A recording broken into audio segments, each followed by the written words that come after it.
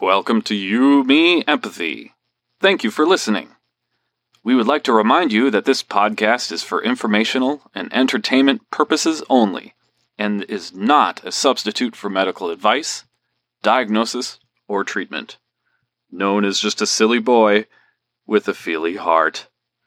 Please consider supporting the show. Check us out on Patreon or simply leave a review on iTunes. Here's your host and creator of the show, Known Wells. Hello, Feely Humans. Welcome to another episode of You, Me, Empathy. My name is Known Wells, and today is episode 94 with my guest, Eric F. Friedenson. You can find Eric on Instagram at F. It's EFDOT, or at f.studio.com. Today on the show, we talk about skateboarding culture and finding work that aligns with who you are and creating art that brings people together and helps people feel understood and seen. Eric is a sweetie pie, and I enjoyed talking with him, and I think you'll enjoy this conversation. Before we get to the episode, though, please give You, Me, Empathy a follow on Instagram and Twitter at You, Me, Empathy.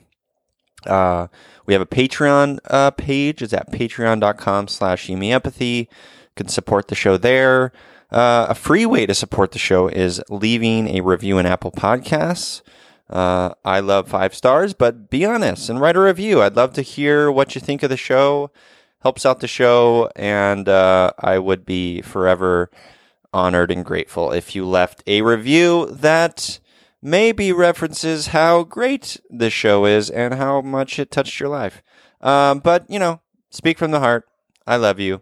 What else? Let's see. Yes. So, we're doing a 100th episode celebration. We'll be at 100 episodes in just 6 episodes, which is bonkers. But thus far, as of this recording, I've only received 1 of your stories. So the 100th episode celebration is celebrating 100 episodes, but it's also including you and your stories. So if you go to Instagram at You, Me, Empathy, you'll see a couple of posts there about the 100th episode bash and how you can participate. So please do that and send me your stories. I want to hear from you, and I want to celebrate you and include you in episode 100. Okay. I think that's it. I love you, and I appreciate you. I'm so happy you're here. We're creating a safe space for feely humans to be who they are and to be seen and understood, just as Eric and his art helps people feel seen and understood. So, let's get to it. This is Eric F. Friedenson in episode 94.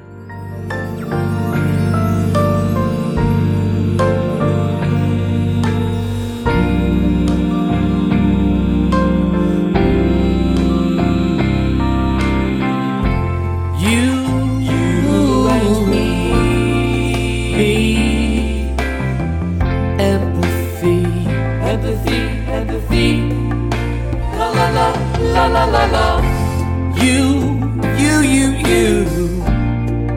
me, empathy, yeah, la la la.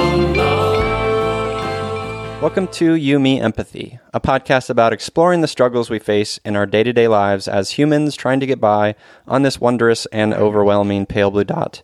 The intent of You, Me, Empathy is to talk openly, without judgment, about our mental health, our neuroses, our shared anxieties and worries, to create a dialogue that is vulnerable and deeply human and empathetic, and to share that dialogue with others to inspire emotional and cognitive collaboration and insight, so we can, hand in hand, break down the stigma that make us feel shame and guilt for struggling, for feeling our feelings, for being feely humans. You, Me, Empathy is a safe, friendly space designed to inspire the beauty in each of us. Today, I am doing joyful varial kickflips with skateboarder, artist, muralist, and human connector, Eric F. Friedenson. Hello, Eric. Hey, how's it going, Known? It's going well. Thanks for being here, man. Yeah, thanks for inviting me on. I'm excited to chat with you. Of course. So you and I have, I grew up riding skateboards, and I maybe from the age of like 10 to like through 22 or something, I skated. I love skateboarding, so you're a man after my own heart. Was that your favorite trick, the varial kickflips? I do love that. I don't think I can. I could probably still do one of those, but I did enjoy that. Yeah. Cool, man. Yeah, that's longer than I thought you were skating. I thought you only skated for a few years, but that's like 12 years. Yeah, it was a while. I loved it. You know what? And let's just get into it now. Like, the thing I love about skateboarding is, well, first of all, it got me out of the house, and so that was always a sort of positive. And the second thing is its sort of roots in sort of the punk rock, sort of counterculture, fuck the man sort of ethos, and that's kind of why, sort of got me into it as a teenager. I don't know if you can relate to that at all. Hell yeah. Yeah. Yeah. So how long have you been skateboarding? Yeah. I guess it's been about 16 years. Okay. Wow. But I had a couple of years where I couldn't skate because of an injury. Oh yeah. So minus 2, 14 years. That's right. So when you first got into it, was there people around you saying don't do it? Was it kind of like a safe environment to kind of just go do your thing?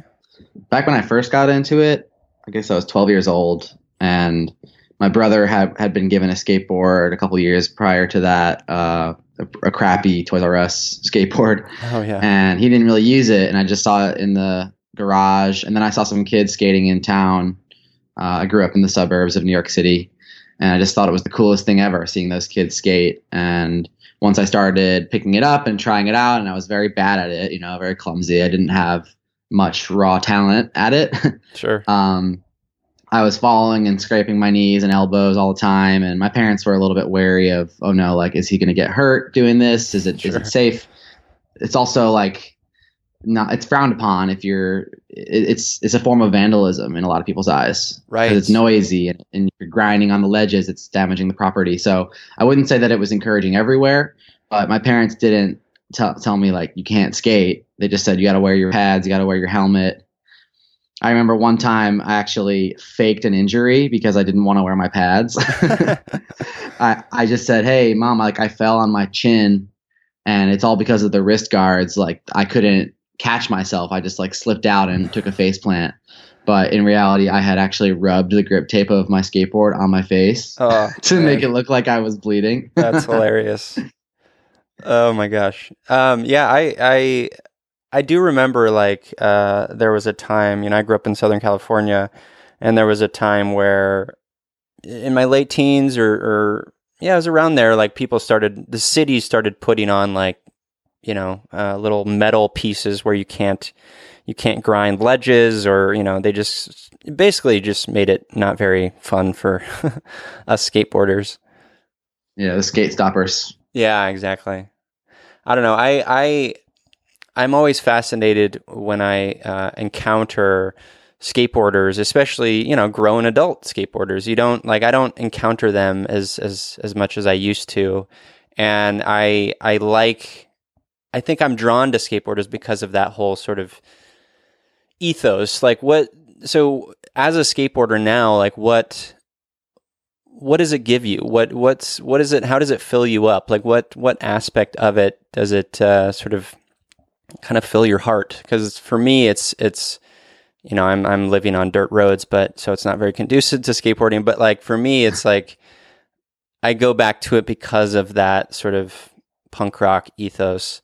Yeah, I don't think I go back to it for that reason. It's more closer to meditation than anything else. And it's exercise, it's meditation, it's a way for me to push myself and be creative and expressive in a completely different way than what I do for my work. Because even though I'm an artist and a designer, and it is very expressive, it still can turn into feeling like a job sometimes. Sure. And I've never pushed skateboarding in that direction to make it feel like a job. Never. I mean, maybe when I was a kid, I wanted to be a professional skateboarder, But once I found what I really love to do in art and design, I didn't really go after trying to be a professional skateboarder anymore. And I think if I did, it would have had the same effect. It would have started feeling like a job. Oh, interesting. So I keep that sacred. I keep that sacred. Oh, I love that. No, I like that. That makes total sense to me. It's safe from the grind of sometimes work can be, even if it's work that we truly love. It's separate from that, and it's I think running, and hiking nowadays, that's kind of the sacred space for me, the meditative sort of exercise. Yeah, I love that. Yeah, it also makes me feel like a kid again, just exploring and looking at architecture in a different way, and getting into a little bit of trouble and like doing things that you're not supposed to do, like getting into, I don't know. I skate a lot at skate parks. I live around the corner from a little DIY skate park. Nice. And I also just use it for transportation. And then every week or two, I'll go out with some friends and actually have like a really good session. But yeah, it definitely brings me back to when I was a kid. And I always want to keep that part of myself alive, because that does really feed back into other areas of my life, including work. So it's important to me for sure.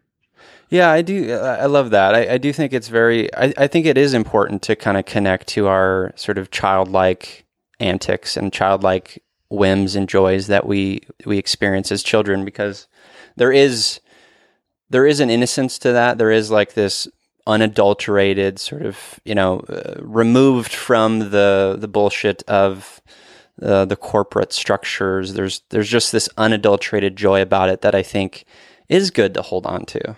Yeah, exactly. There's no rules. There's no score like most other sports. There's no teams. It's really just you doing you. Yeah, I love that. So how, like you said, like skateboarding sort of ties into your work in what way? Well, for the longest time, I didn't want to bring skateboarding into my work because I thought it would make me look unprofessional. I studied graphic design as a way to take my art and make it marketable, make it into a career. I wasn't really interested in going the gallery route of just making a bunch of stuff and trying to get people to buy it. I was interested in graphic design because I could actually use art in a commercial way to solve problems and help people accomplish things and make an impact. I'm still interested in both sides of it, but when I was deciding what to study in undergraduate degree, I decided graphic design, and I was looking up to all of these professional graphic designers in the branding world or in the packaging design or photography, whatever. And I just saw this image of what a professional designer was, and skateboarding didn't really fit into that for me for some reason. And it took me until about 4 years ago for me to really start embracing it again in my work. Because when I was a kid, I loved making skateboard themed art or tying it in. Mm-hmm. But then when I went to college, I think I had this distorted perspective of what a professional designer looked like, and that you couldn't show all your quirks and your weirdness because, well, I think we look up to these people who do show their quirks and their weirdness, but those are the people who are already successful. They're the exception to the rule or something. Or it seems like that. I'm not sure if it's an exception or a rule or both, but yeah. I think we look up to those people who are succeeding and also being their weird selves. But there's also a ton of people who are being their weird selves and are not in the spotlight, right? And we're afraid that if we show our quirks and our weird side, or that it might rub some people the wrong way, and it would inhibit us from becoming more successful or like accomplishing our goals.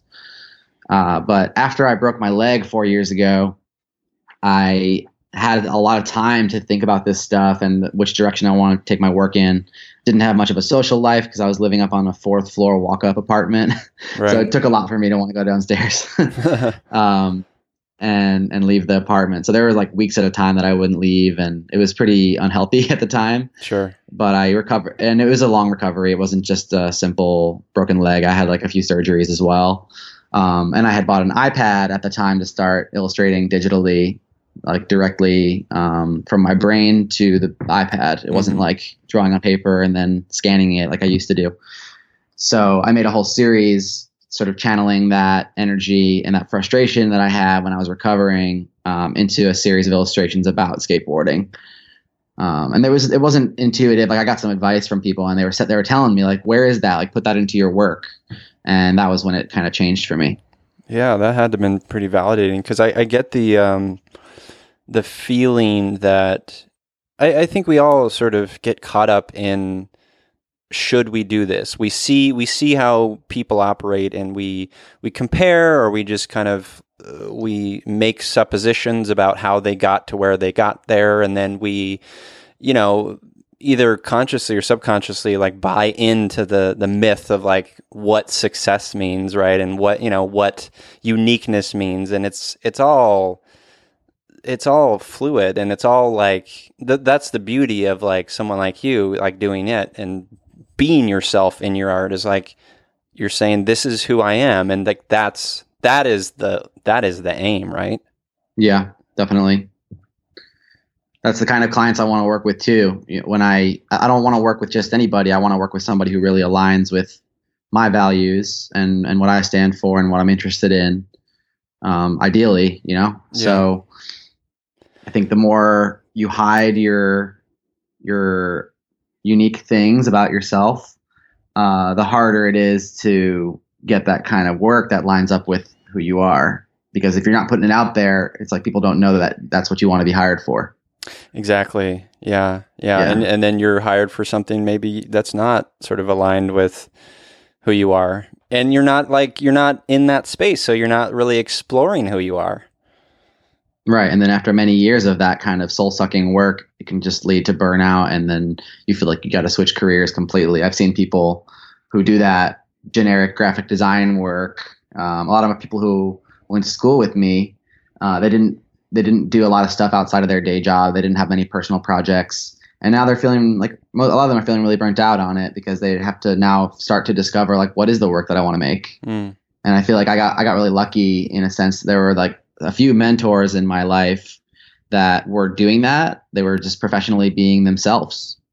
And I would just ask them so many questions about everything that they made. And a lot of it just came down to intuition. But I think it's about taking that step in an uncomfortable direction. Even like in the beginning, it feels uncomfortable, but once you start to gain progress in a direction, you have to have faith in yourself. Yeah. Did you grow up in an environment that was artistic and supportive in that way? I did. I'm the only artist in my family besides my grandmother, and she was a stained glass artist. Oh, that's neat. Really fascinating to me as a kid, getting to see her work. I didn't really appreciate it fully until I was in my late teens, and she was sort of stopping to do it at that point because she was getting really old, and it wasn't easy for her to do anymore. But she did all kinds of different art too. She did watercolor, she did like needlepoint, but her main thing was stained glass. And I remember she had like a photo album of her best stained glass pieces, and the way she got work was she would just walk around the neighborhood or meet people and have the photo album on her. It's wow. Like the old school version of your portfolio site or Instagram. Right. That's amazing. I love that. Yeah. So she would always get me art supplies and encourage me in books and all different kinds of things to help me learn and find out what kinds of art I liked. She didn't force me to learn stained glass or anything like that. She just said, create whatever you want to create. And it was very encouraging. I love that. Did she do work in like churches and things like that? It was mostly residential. Okay. Yeah. She wasn't the primary moneymaker in the family. It was my grandfather, and she was a stay-at-home mom when she became a mother. Gotcha. And she had a different job before she became a mother, but then after she became a mother and she was looking for work to do, things to keep herself busy, she got into stained glass, and then it turned into a career for her, like for the last 20 years of her life. Yeah. So when did you start sort of taking your art, to heart? What do you mean, take it to heart? Like taking it seriously, like saying, like, look, this is, I guess maybe even before you started, even went to school or something. Like when did it click for you that like, oh, this is my jam? Now that I think about it, I think it was when I did a black and white film photography class in high school.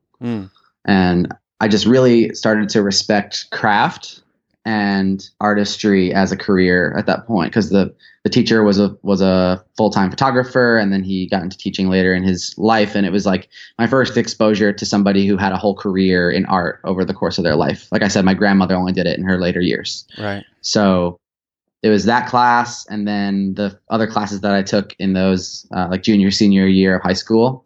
You know, it's sort of like when you're starting to get pressure of what are you going to study in college, Sure. Eric, you know, Yeah. what are you going to be when you want to grow up? And I didn't really know. I just knew I was really good at this thing, at drawing and at making things. And I was a curious person about that.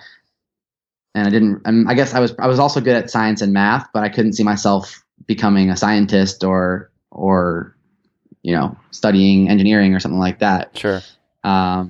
So as soon as I started getting that pressure and also being surrounded by professional artists. Got it. And you started surrounding yourself by around professional artists like in college or later? Well, it was that one teacher that I had in high school, the black and white photography teacher. Got it. Then I took a graphic design class in high school, which was only like one day a week for one semester. But I learned how to use Photoshop, and the teacher of that was an adjunct. You know, he taught one day a week just graphic design. Got it. So he was a professional graphic designer, and I think at that time there was just more being shared online, so you could actually read these blogs and find out about all different kinds of artists around the world. Whereas like before that, it was mostly magazines and books that I was learning about artists. Got it. One of the things that I love, like I went to college, I got a degree in English literature, but there was a time where I had a great art teacher who was very encouraging. I wasn't great, but I loved it. I loved the process of it. It was very, for me, it hit at the right time in my life where it was just tremendously therapeutic to just be in that studio and to paint or to draw or do whatever. And she was just so supportive. Like for you, has creating art, you know, especially like early on in your life, has it been therapeutic in that way? Has it been sort of like this activity that has sort of brought you peace and helped you in your life? It's funny because you can go through a whole roller coaster of emotions in one art project. So yes, it can bring me peace and it can bring me joy, but it can also be a huge source of frustration and stress if there's a deadline, or if there's if you just can't seem to make anything that you're enjoying. You know, you lost your groove. That's happened to me plenty of times. And so the answer is yes, it has been a source of like a therapeutic activity for me, but it's also been the opposite at times. Sure. Which is, I guess, a great microcosm for just living, right? It's both simultaneously. It's the ups and the downs. Yeah. I've heard it said before that it's the job of the artist to go through the difficult inner work that most people don't want to do, and then to express it in a way that makes other people feel understood and seen. I love that. And I love that too. It's like, I think that's so true, because for us artists to get to put things on paper and to create things that help other people identify what's happening inside them or what they're going through, I feel like that's like such power. You can do so much with that. Yeah, I mean, absolutely. And there's just so much power in knowing yourself and understanding what lights you up, what frustrates you, you know, all of it. Just the more knowledge we have about how we interact in the world as humans, I think the better we're prepared for, you know, future scenarios, you know, and the better we are, you know, to create, I think. Yeah, that's right. Self-awareness, name of the game. So what have you, in your sort of art, what have you learned about yourself? Have you, you know, in that sort of self-awareness journey, in that sort of doing that inner work, as you called it, like what have you learned about yourself personally? First thing that comes to mind is that I've learned that I'm a pretty impatient person. Mm.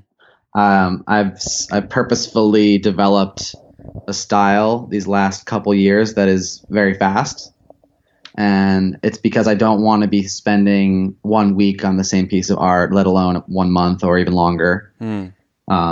There are some artists that their masterpieces are made over the course of years.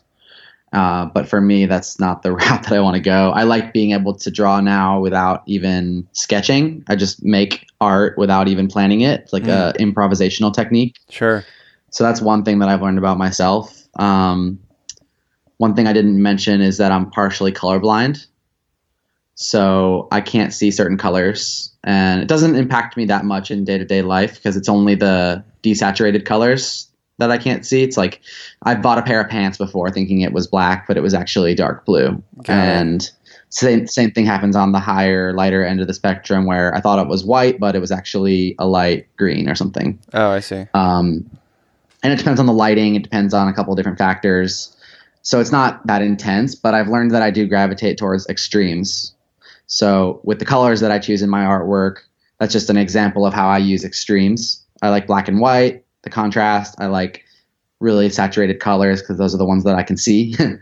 And so that's sort of a metaphor for my personality is I thrive on the roller coaster. If I had a life that was really a flat line, kind of the same routine every day, I really have trouble making a routine out of almost anything. That's actually a stereotype that artists get all the time. Like artists can't keep a routine, or like they can't even wake up early or get stuff done. I don't think I'm that bad, but I think whenever I try to regiment myself, I end up outsmarting myself by accident and just being spontaneous. You know, it could take all the scheduling and prioritization in the world, but a lot of times I have to, when I have an idea, I need to work on that thing. Right. I admire that personally. I think there's probably drawbacks to that mode of living at times, but for me, when I've been able to operate in that way, and I do like a bit of chaos, I think there's presence and mindfulness in that, like I'm thinking like your artistic style, like just showing up and just creating your thing without sort of sketching it out, without really kind of thinking about it. Like I think you have to be very kind of centered and mindful, don't you think? Mm-hmm. Yeah. And you also have to be, I do compare it to other sports sometimes. I guess art isn't a sport, but I compare it to sports sometimes. Like when you think about the basketball player that is working on their foul shot, they show up and they practice, they repeat the same motions over and over. And I think the only way I can improvise is by having sort of a system that I've created for myself and some muscle memory. Whenever I start a new sketchbook or even sometimes a new drawing, I usually doodle the same thing in the corner. Or I write a word in the corner just to so that there's not a blank page. And that's just part of my system, even though that doesn't sound very spontaneous, but I think those ground rules that I set enable the spontaneity to happen pretty quickly right after that. Sure. They're like the touchstones to your creative process. Yeah. Or the beginnings of my process. Yeah, right, exactly. Right. So the work you're doing, tell me a little bit about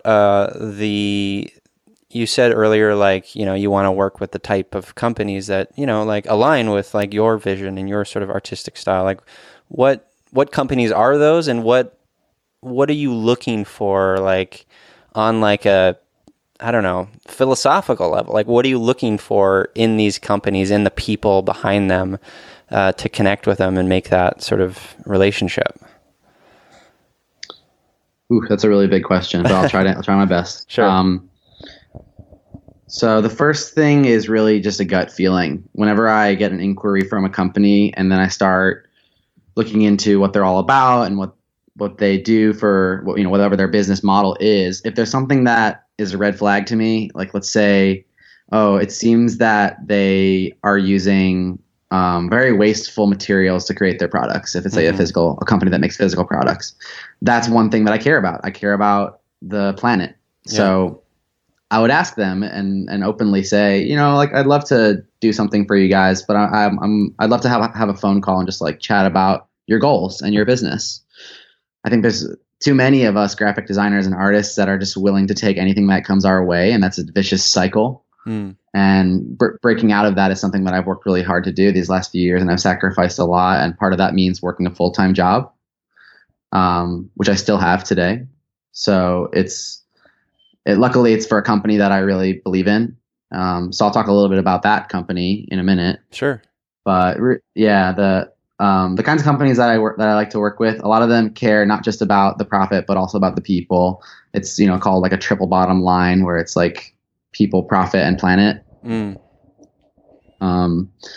So it's not just an assembly line of making things to make money. Right. It needs to, for me, I love when it goes a step deeper than that. And I really commend entrepreneurs and founders that can create that and also make it sustainable, because it is not easy. No, it's not. So I do work with companies that are not triple bottom line, but that's my ideal. Yeah. Right. Because it just feels like I'm really making a difference with my art, Yeah, not absolutely. just helping this company survive. Right. Yeah, so the company that I've been working for now for a little over 3 years is called WeWork, and some of you might have heard of this company because they've gotten pretty large over the last, I got to see their growth in the last few years, and it's been awesome. Yeah, they're huge. They're like all over the world now.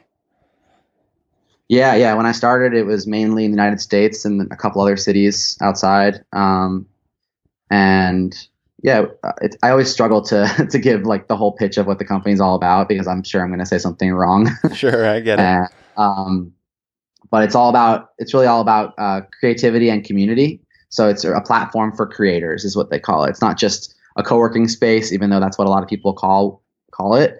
It's physical space that you can rent out month by month or longer, instead of having a regular office. But it's also about the communities that are built in these spaces. It's about all the things that they offer surrounding the membership, and it's a really amazing thing that they've built. And what was I going to say? Yeah, so I started 3 years ago working in New York with them on the art and graphics team. So we do all the art that exists inside the physical spaces, and we collaborate with interior designers and architects and all kinds of different specialists to create these spaces.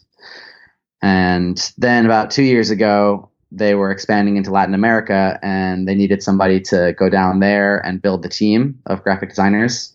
And surprisingly, nobody else volunteered. So I got to go on this awesome 1.5 year long adventure in South America. And I feel like I just got back, even though it's been almost a year. That's incredible. And so, yeah, we opened up a bunch of spaces down there and built a team of designers. And I didn't expect to enjoy being in a manager type role. I still had time to design and create stuff, but mainly they sent me down there so that I could build the team. Sure. And I was sacrificing some of my design time in exchange to get to travel and see places. And I'm really glad that I did it. Now I'm in a different role where I'm not a manager anymore. I'm back to being senior designer. So I have a little more time to design now. Nice. But I still do a lot of freelance projects. I still keep myself busy outside of WeWork, and I just launched these new screen prints today. Nobody asked me to do that. I just felt like making some screen prints and selling them on my site. Awesome. Yeah. So, one of the things that it's like I think the header sort of headline on your site, Eric, is this idea that art can bring people together, right? What is Exactly. that? What does that look like for you? Like, when you say that, what do you mean by that? Okay, well, perfect example would be the work I did in South America. So imagine a young white guy like me going down and making art in some of these cities. I don't want to just copy and paste my culture and put it on the walls and make art that would be cool in United States and just assume that it would be cool everywhere and that everyone would love it, right? I'm very sensitive to the cultures and the biases that people have. So a lot of my work is actually research and finding out what are the things that people appreciate about this culture. What are the things that make, I don't know, Buenos Aires, Argentina unique, and what are people proud of? And then working that into the artwork in a subtle way that isn't super obvious. You wouldn't want to put a photo of the Statue of Liberty in a WeWork in New York necessarily, because it's just so predictable and obvious and cheesy. But what are the things that are a little bit more like you have to be a local to understand it? So we did a lot of that kind of artwork together as a team, and that's the kind of stuff that brings people together. Is it creates a conversation, it creates something that people want to share, even take photos in front of the artwork, because sometimes it's immersive art pieces too. It's these large scale murals. Mm-hmm. And I think that's the most impactful work because it changes the whole space and it changes the vibe and how you feel in the space and interact with it. So that's kind of what I mean by how art can bring people together. It's pretty literal, but it can also be about maybe an example of outside of WeWork.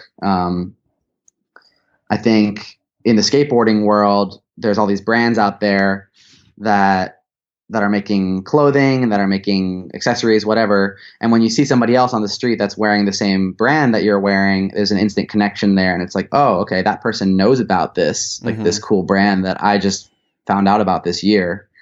And I think that the same thing can be done with art.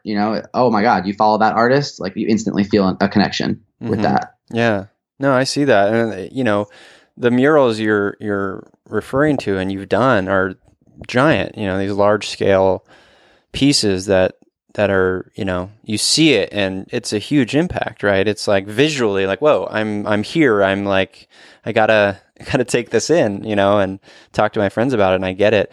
The thing that really struck me about what you said just a moment ago is going into Buenos Aires or other parts of the world and doing the research and using parts of their culture in the work itself. Like, I think that is so beautiful because one of the things I say on the show a lot is, and what empathy is all about is about meeting people where they are and about sincerely trying to understand them and see them for who they are. And that takes, sometimes adopting some of their language, right? And that's exactly, I think, what you're doing with the art is you're meeting people where they are because you have this talent, this skill, this language in your murals and your art, and you can meet people through your art in that way. And I think that's awesome. That's amazing. I love it. Thanks, man. Yeah, I totally agree with that. I did want to add that sometimes it doesn't work out. Sometimes we try to meet people where they are and we try to do the research and then we find out, oh, actually wherever we got that idea from actually wasn't a great source and people didn't relate with this art and now they're complaining about it. That's actually happened before. Yeah. Even if the colors are too bright, like people don't like to work in a space or stay in a space where the space feels claustrophobic or too vibrant because you can't focus on anything else but the color everywhere, Yeah. So a lot of it is about balancing the impactful moments with some quieter, more simple things, even if it's just a framed photograph of a nearby place that people like to go. Wow. And something familiar. Yeah, that makes sense. That's interesting. So you're working with these big companies. Tell me about the day job that you have. That's the WeWork, man. That's the WeWork. Yeah. Okay. WeWork is the day job. Got it. Because you're senior designer. That's right. Yeah. Awesome. Exactly. Yeah. And the team, I want to say one more thing about it because like it's so like people don't really see this side of WeWork because it's not written about as much as all the other stuff. When I started, it was about 8 of us, the art and graphics team, doing all the different locations, and now 3.5 years later, it's over 70.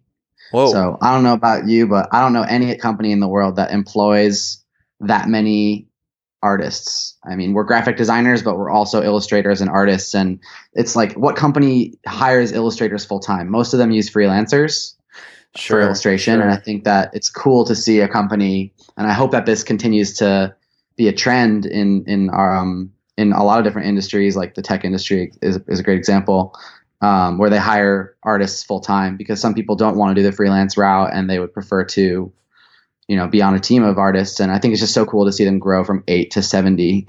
Yeah. in Wow. 3 years. Yeah. That's incredible. Yeah. The only like industry I can think of maybe that would sort of have full-time like artists is, like Weta or something, like the digital sort of animation company in New Zealand that did all like the Lord of the Rings stuff. But I also heard that maybe they weren't paying their artists great, so maybe that's not a good example. Yeah, it's tricky because it's like, how do you put a price on it? If you look at the canvases because we don't just do murals, we do a lot of canvases too. If you look at the cost of a canvas in a gallery, it's like thousands and thousands of dollars sometimes. If it's really big and it's really well-known artists, it's like, if you take the work that we're making and you put it in galleries, we could probably make more money from it. But somebody's got to do all that work to, market it. And I think that's not every artist wants to do that. So it's cool that some companies are employing artists full time. Right. I feel like I had something else to say. What were we talking about before you mentioned that company in Australia? Oh, just gosh, I have the memory of a goldfish, Eric. No worries. We can move on. I don't know. Well, maybe I remember what I was going to say. Oh, perfect. It was about the idea of a day job, because like I very rarely call it a day job, because like even just that word has a connotation of like being a soul-sucking day job. Sure it does, yeah. I don't consider it a day job in that sense of the word. It's a job, yeah. Like I get paid to do this work, and I work a relatively normal schedule, 9:30 to 6 or so. Sometimes there's longer hours. Sometimes I work the weekends if we're opening up a space on a Monday. And but it's not. I don't go to the same office every single day. We travel quite a bit, and sometimes we're behind a computer designing at a desk, and then other times we're on a ladder painting a mural. So it's not a regular office job in that way at all. Yeah. No, I couldn't imagine it being. I don't think I'm wired for that type of job anyway. Honestly, No. I don't think I'll ever. Yeah. No, I so that my, big boss is Pat Flynn, and I've had a string of, I've always been sort of a writer editor for most of my career, and I've had terrible jobs, and I've always sort of lasted maybe a year, sometimes 2 max, and working with Pat now and Matt and our team has been like the longest sort of job that I've had, because flexibility, but most of all, it's the people. And when you talk about, Eric, like wanting to work with people who care about the planet and who care about others, and want to make a difference in the world in that way, and are mindful of others and have empathy, like that's who I want to work with too.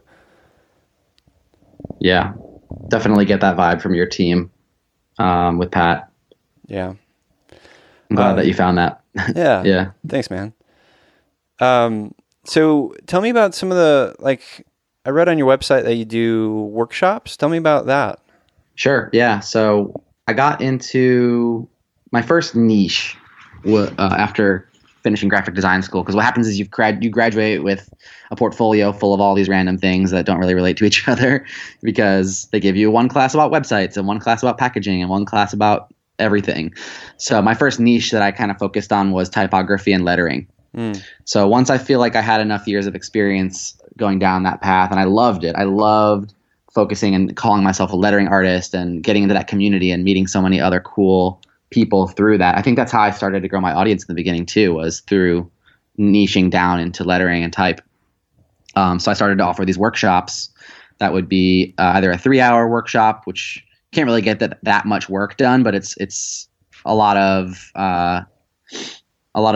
like theory and technical teaching, and then I give people resources to go and practice at home. But I prefer the 6-hour one that I do, and that's like where I would either go into a company or a school, or even something that I launched to the public and I just reserved a space. I've used WeWork a few times for those. And I just get everybody in a room. There's no computers. It's just paper and pencil and Sharpies and stuff.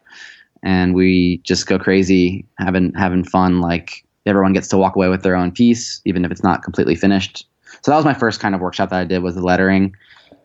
Then I did a different workshop about drawing on skateboards, which was really fun. That's awesome. I've only done 2 of those. I'd like to do another one maybe at the end of this year or early next year. And then I also did a workshop about murals this year for the first time. So I try to do one every 3 months or so, just to keep myself entertained, I suppose. And people ask for them, and I love sharing my gift. And if people want to come out for it, it's always a really, really great time. And something interesting that I learned through the workshops is that if I'm going to charge money for them, which, for the time and all the supplies and everything, I really should be charging. If you're doing free workshops, it's like it can be great in the beginning, but after a while, just like we said before, like everything can kind of turn into a job in some way. Sure. Yeah. So if you're going to be doing workshops, it really helps to be teaching something that other people can actually monetize themselves. Mm-hmm. Otherwise, you're going to have a hard time charging more than $50 for the workshop. If $50 is enough for your time, like that's fine. $50 per person, that is. And I usually don't like to work with more than a few people because it's like you can't go deep on a topic. Yeah. Because with the skateboard workshop, it's like how many people do you see being a full-time skateboard artist? Not that many. It's very much like the exception to the rule. Mm-hmm. I don't really know anybody who just draws on skateboards, but I do know a lot of people that are professional lettering artists and professional mural artists. So those classes actually sold a lot better because they were things that people were willing to invest a decent amount of money for. Whereas the skateboard ones, it's like, yeah, that's cool and fun, but that's a hobby. Sure. Yeah. Not saying that hobby type workshops are wrong or bad in any way. It's just like I had trouble selling them. So yeah. Interesting. Yeah. Because you got to pay for all the supplies. It's not just your time. Right. Yeah. Or it could be bring your own supplies. I haven't tried that before. I like to make it really easy. Just show up and I'll provide everything for you. Yeah, no, that's cool. I think it's really neat that you do that. I'm actually developing a business idea right now, and workshops will be sort of a core part of the business. And I've just been kind of thinking about, how I would do them and, how I would sort of deliver them, virtually initially and then in person, eventually. And I don't know. I just think they're interesting. I've always enjoyed the concept of like taking your skill and, teaching others and showing others how to maybe adopt that same skill. I think that's admirable. Yeah. I didn't mention, but my mom's a teacher as well. So I've always had that influence on me. And I feel like I am a pretty clear combination of my parents and my grandmother. My mom's a teacher, my dad's in finance and business, and like my grandmother was an artist. So really I sucked up as much knowledge as I could from them, and I still continue to do that. And I just I do love sharing and like teaching things, even if it's not in person. It can be through my blog or a video or a podcast or something. I want to do more resources like that online because not everybody can make it out to your in-person workshop just because of geographical, distance. But I haven't done an online class yet or an online workshop. It's in the cards for probably next year. Awesome. Well, I look forward to seeing it.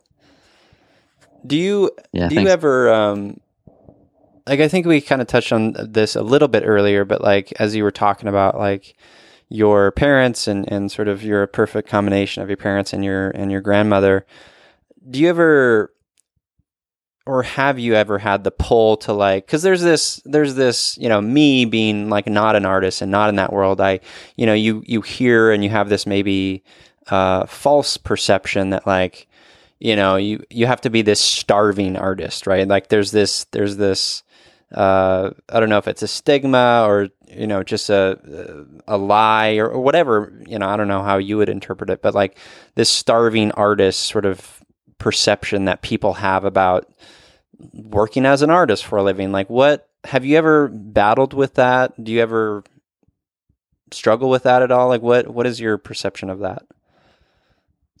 I think early on I did struggle with that, with the starving artist mentality. Mm-hmm.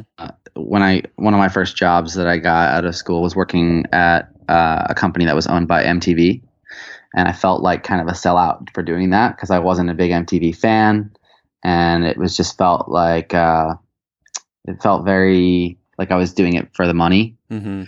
And it's like, oh no, but like, is this okay that I'm just doing this for the money? Of course it's fine. Like you have to survive. You have to pay your bills. And when you're starting out, I didn't have a big audience following my work. Like people weren't hitting me up for freelance work and I didn't have a different job at that time. So Right. it's fine to take jobs for the money. And if you're still an artist, like you can still call yourself an artist. There's not like some secret society that gets to deem who's an artist and who's not an artist.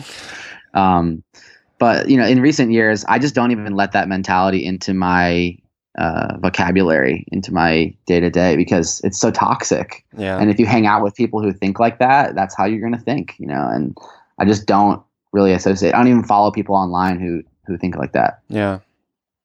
I get it. And I appreciate that. It to me, it does seem, like there's an aspect of it that's rooted in this, like limiting, like it's almost like this limited space, like, and to me that's not, there's no room for growth there. Like there's no room for anything, but then like, this is who I am and that's who I'm going to be. And there's no, persuading that, there's no changing that. And I think that's any of us, if we do that to ourselves, when it comes to like a certain identifier, I think that's problematic.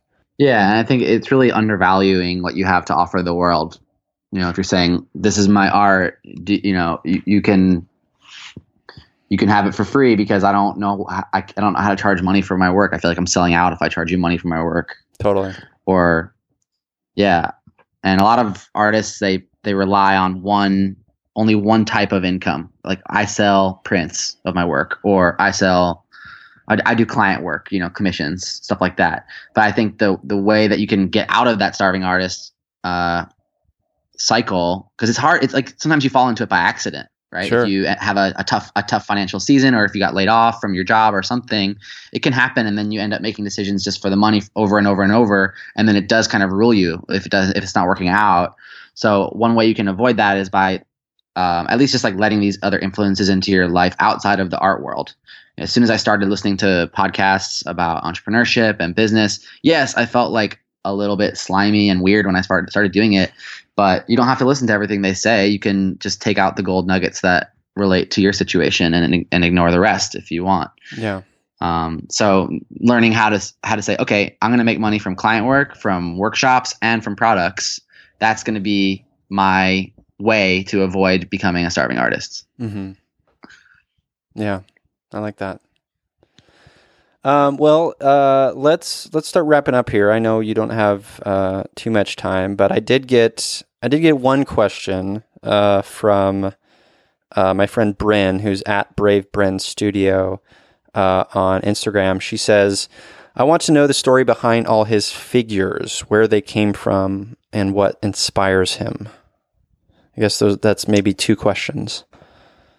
Sure. Yeah. Thank you, Bryn, for the good question. Well, let's see. My figure that she's talking about is I call it a blob because I couldn't think of a better name, and I think blob is pretty fitting. But it came out of when I moved down to Argentina a couple of years ago, and I was looking for a style that I could do quickly. Like I said, I was looking for some kind of repeatable motif that felt unique to me, and it just took me a while to develop it. And then two, it actually came out of a season where I was pretty sad and I was missing home.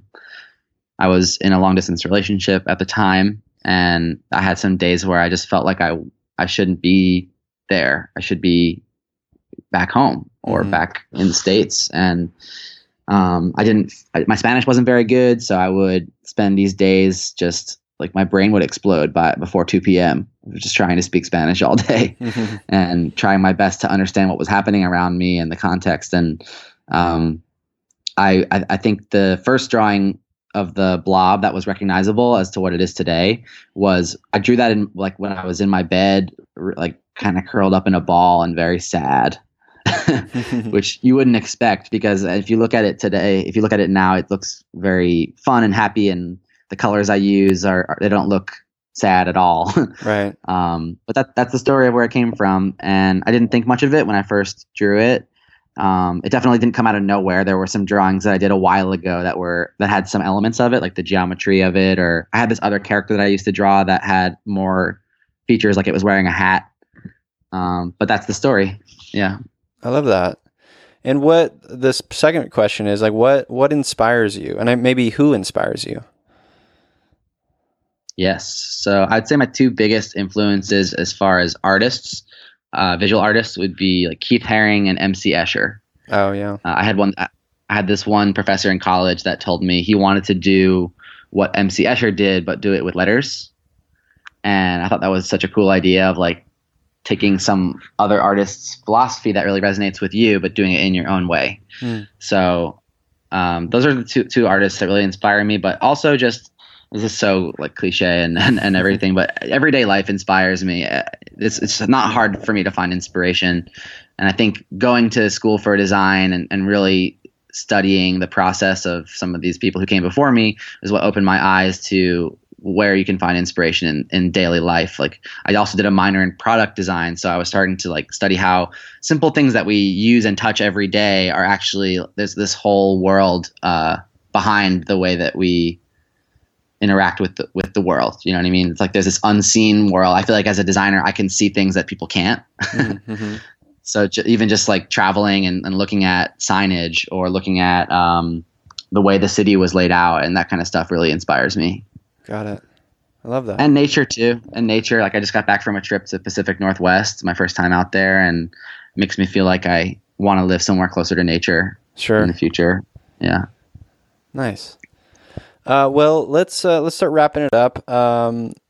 We always wrap up the show talking about our empathy heroes. This is the part of the show, listeners, where my guests and I each mention someone in our lives, could be even a character from a book or, just an inspiration in our lives, someone who's just a great empathetic human.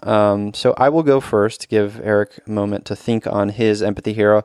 My empathy hero this week is my good friend Alex Carroll, who reached out to me like last week, and she knows I've been working on this business sort of idea, and she's like, "Hey, I have a friend who's kind of not working right now, and I talked to her, and she would like maybe love to help you out, like organize or do whatever." And the relationship with a friend hasn't worked out yet so far, but it was just a nice sort of thing. My friend thought of me, thinking of me doing this thing, and she reached out to her friend and reached out to me, and it was just it was very sweet and thoughtful. And so Alex, my friend, is my empathy hero this week. That was nice, man. Yeah. My empathy hero is my brother Josh. My brother Josh is 2.5 years older than me, and he lives in Florida, so I don't get to see him that much. But I talk to him every single week, and he's always looking out for me, just like your friend. And I'm really grateful that I have gotten to see him a few times this year already, and I'm just really grateful for that relationship in general, because not everybody is close with their siblings. Right. And I feel like we have this unbreakable bond that we'll always have. And so this week, my empathy hero is Josh Friedenson. Awesome. Well, Eric, where can the Feely humans out there connect with you, follow your work, sign up for your workshops, all of that stuff? Well, I hang out at this one donut shop all the time. No, I'm just kidding. You can check out my work on Instagram at fdot. So it's EFDOT, keeping short and sweet. And my website, if you want to check out the rest of my work or see what I have available in my shop, then it's f.studio.com. Awesome. Well, thanks so much, man. I appreciate you coming on the show and talking about your art and your heart and all that stuff. I appreciate you. Yeah, man. Thanks so much for inviting me on. It was really, really good chatting. And we got to catch up again soon. Absolutely. And to you listeners, I'm here, you're here, we're here together on this wayward, overwhelming, awe-inspiring Pale Blue Dot. We have each other. It's you, me, empathy.